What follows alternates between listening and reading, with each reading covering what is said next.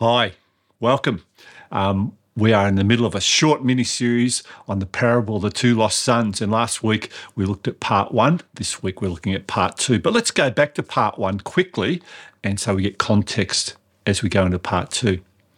Jesus continued, there was a man who had two sons. The younger one said to his father, "Father, give me my share of the estate." So he divided his property between them.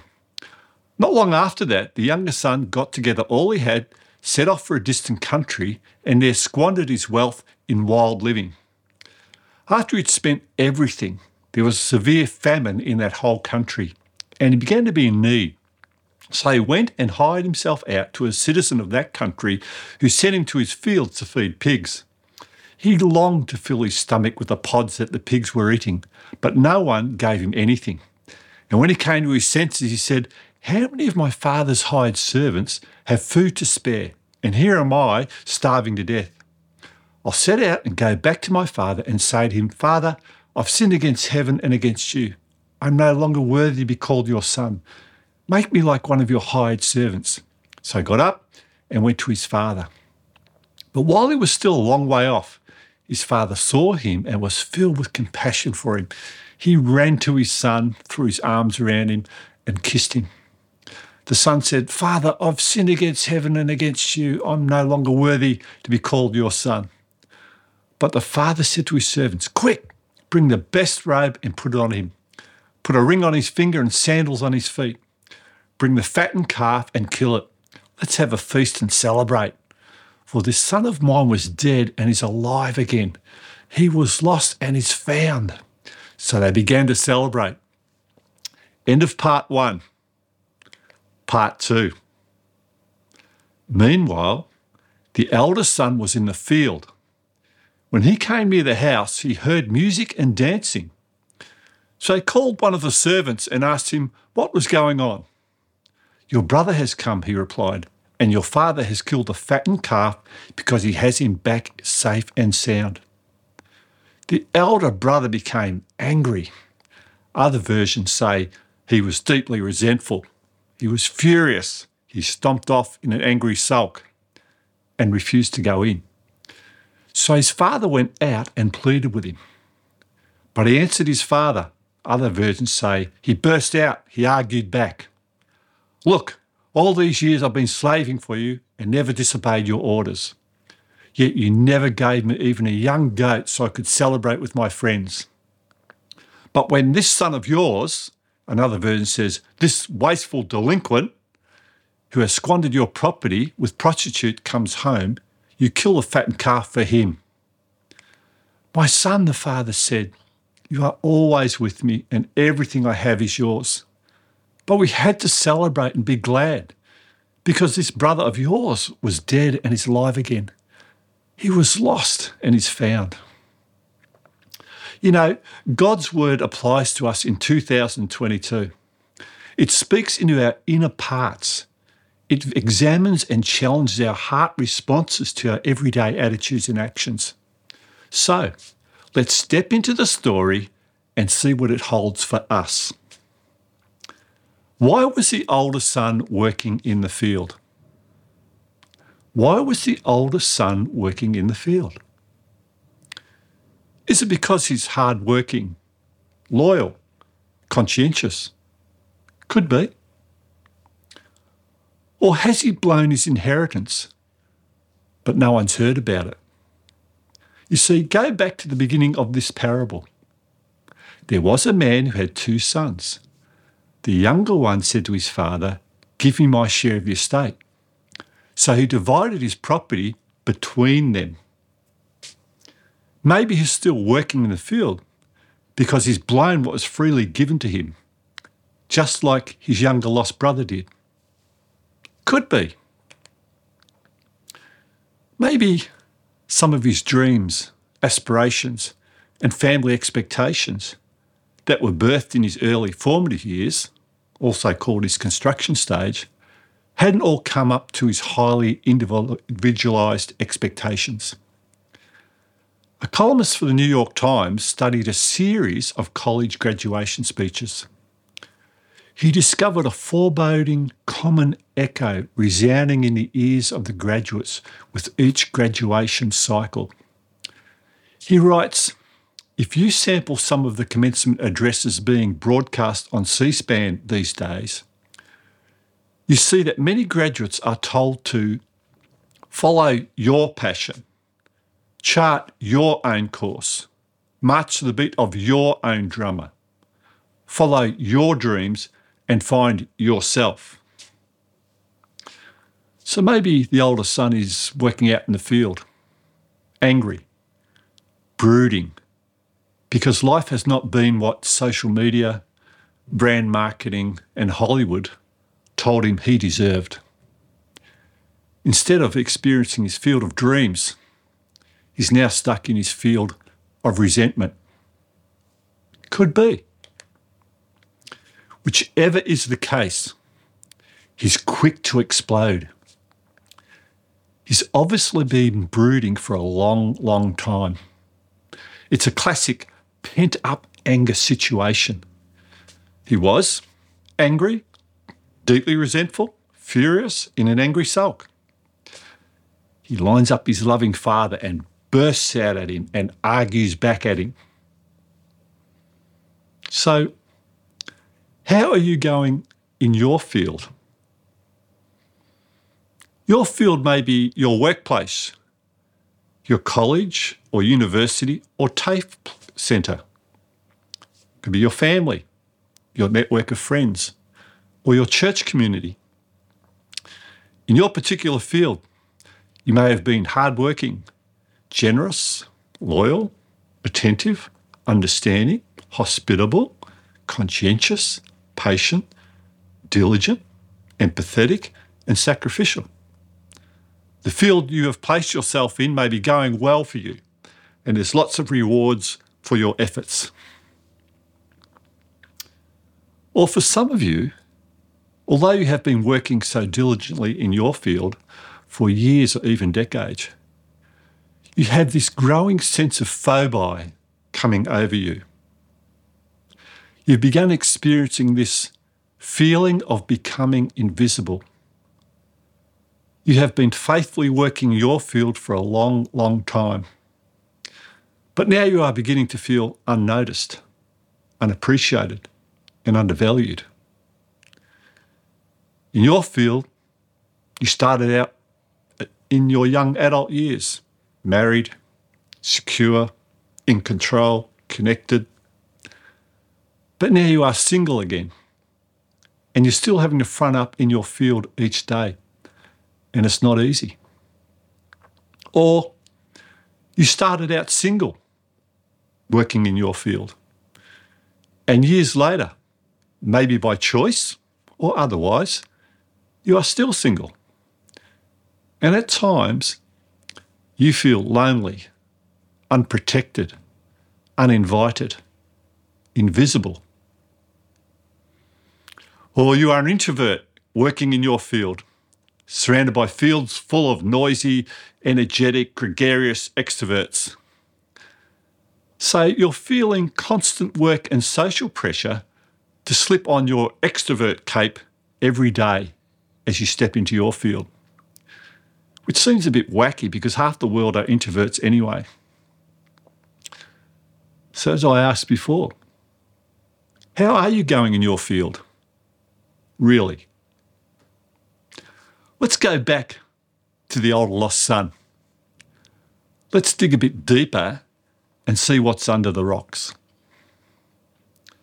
In the cultural context of the parable, the older son would have been regularly attending his local place of worship. And he's more than just an attendee too. He's on the church's religious laws committee. This keeps him very busy because there's 600 religious laws that they must ensure the attendees know about and strictly follow. They've even developed an app for it. He's very proud of being on the religious laws committee. He even thinks of himself as the top gun of religious law keepers.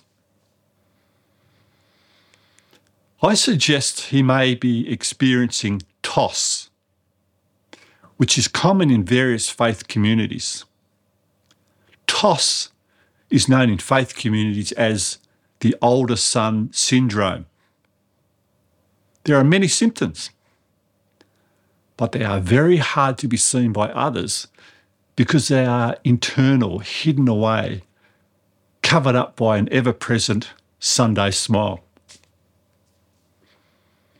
Now, his symptoms included, as a card-carrying believer, he's watched many baptisms, heard many testimonies, but inside, it never touches him.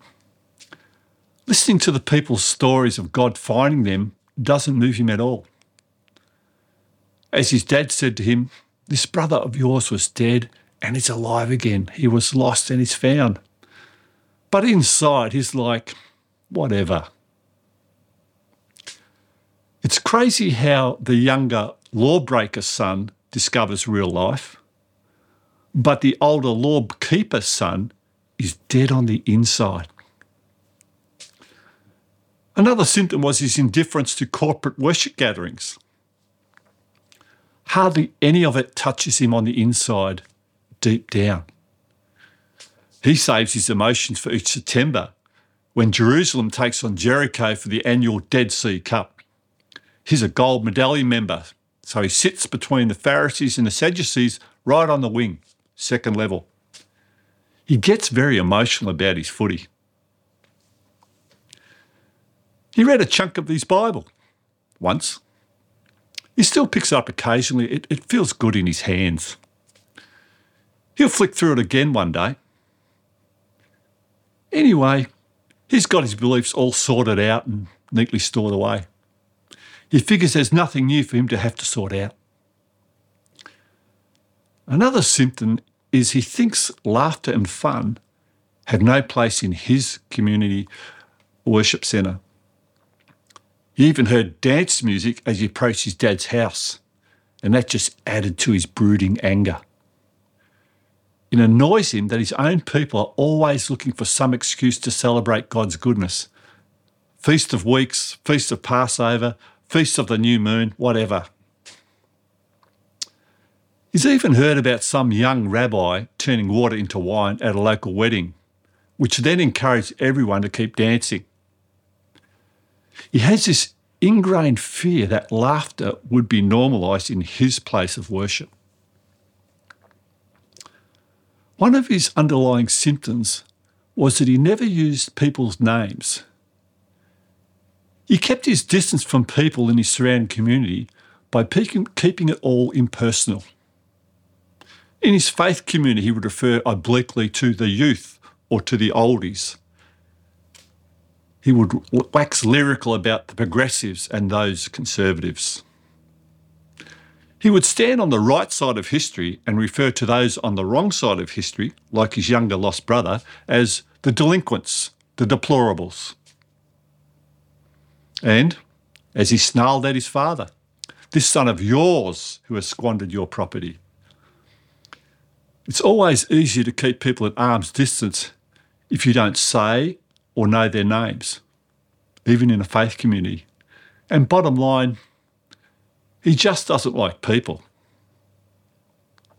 One recurring symptom, which was obvious to others because he's very energised by it, was his energetic pursuit of deconstructionism. He enjoyed dismantling anything that's been constructed around him outside of his field. Unlike his dad's youngest lost son who went through the same stage and took off, he felt he was in the box seat because he was still there working in the field. So he enjoyed subversively pulling apart how the farm was operated, how his family of origin operated, how his church operated, and how his father operated. And he didn't have a compelling vision or viable option to replace what he loved attacking and pulling apart. He just felt like he was on the right side of history when he did it. It made him feel noticed, wise. One leader wrote in his personal diary many years ago, "If you marry the spirit of your own generation, you'll be a widow in the next. As one writer explains, whatever we do in the zeal of the cultural moment we find ourselves in, we have to be able to live with it in the next. We might deeply disapprove of the way our church, workplace, or even our government operates. But if we burn it to the ground, we have to be able to live in the world without it, and without the good it did in spite of its failings. By working way out in his field alone, he was not under the same focus of deconstructionism as he placed others under. He could throw his idealistic rocks that he'd piled up in his field at whoever he wanted to because it felt good. The funny thing is, he never went and asked the rock receivers about their point of view. Why should he? He didn't know their names, so whatever. He prided himself by staying on the out and throwing his idealistic rocks at the in. One version says in regards to this, the older brother was so angry that he would not go into the house. So his father came out and begged him to come in. Throwing ideological rocks from a distance is strategically sound because you don't have to be involved in the clean-up and reconstruction. As one old saying goes, the further you step away from the coalface, the more idealistic you become. One insightful writer puts it this way: if you want to know who you are, watch your feet, because where your feet take you is who you are. But God is in the reconstruction business. The gospel is God always coming out, stepping towards you, inviting you into his family. As I said before, the verse says the older brother was so angry that he would not go into the house. So his father came out and begged him to come in. That's the gospel. Maybe that's why Jesus had such sore feet. He was always on the move, stepping towards lost people, like lawbreakers and law keepers, like fishermen and footballers from Jericho, or people like you and me, or people like those toiling away under a hot sun in their fields. The fields were called resentment or regret. How many stone fences would Jesus have leaned on, resting his sore feet, looking out across the countless fields, and with a big smile, calling out to each field worker by name, "Are you tired? Worn out? Burned out on religion? Come to me. Get away with me and you'll recover your life. I'll show you how to take a real rest. Walk with me and work with me. Watch how I do it. Learn the unforced rhythms of grace. I won't lay anything heavy or ill-fitting on you. Keep company with me and you'll learn to live freely and lightly." You know, God grants ultimate freedom to humankind, which is the freedom to reject his love. You are free to choose which field you want to occupy. You are free to choose out over in, even if that causes infinite pain to the loving heart of God. I wonder if the older lost son ever accepted his father's invitation. As Jesus once said to a group of rock throwers at a party, "I'm here inviting outsiders, not insiders. An invitation to a changed life, changed inside and out." Why would anyone knock back Jesus' invitation to a new life? What rock is worth giving that invitation up for? See you again.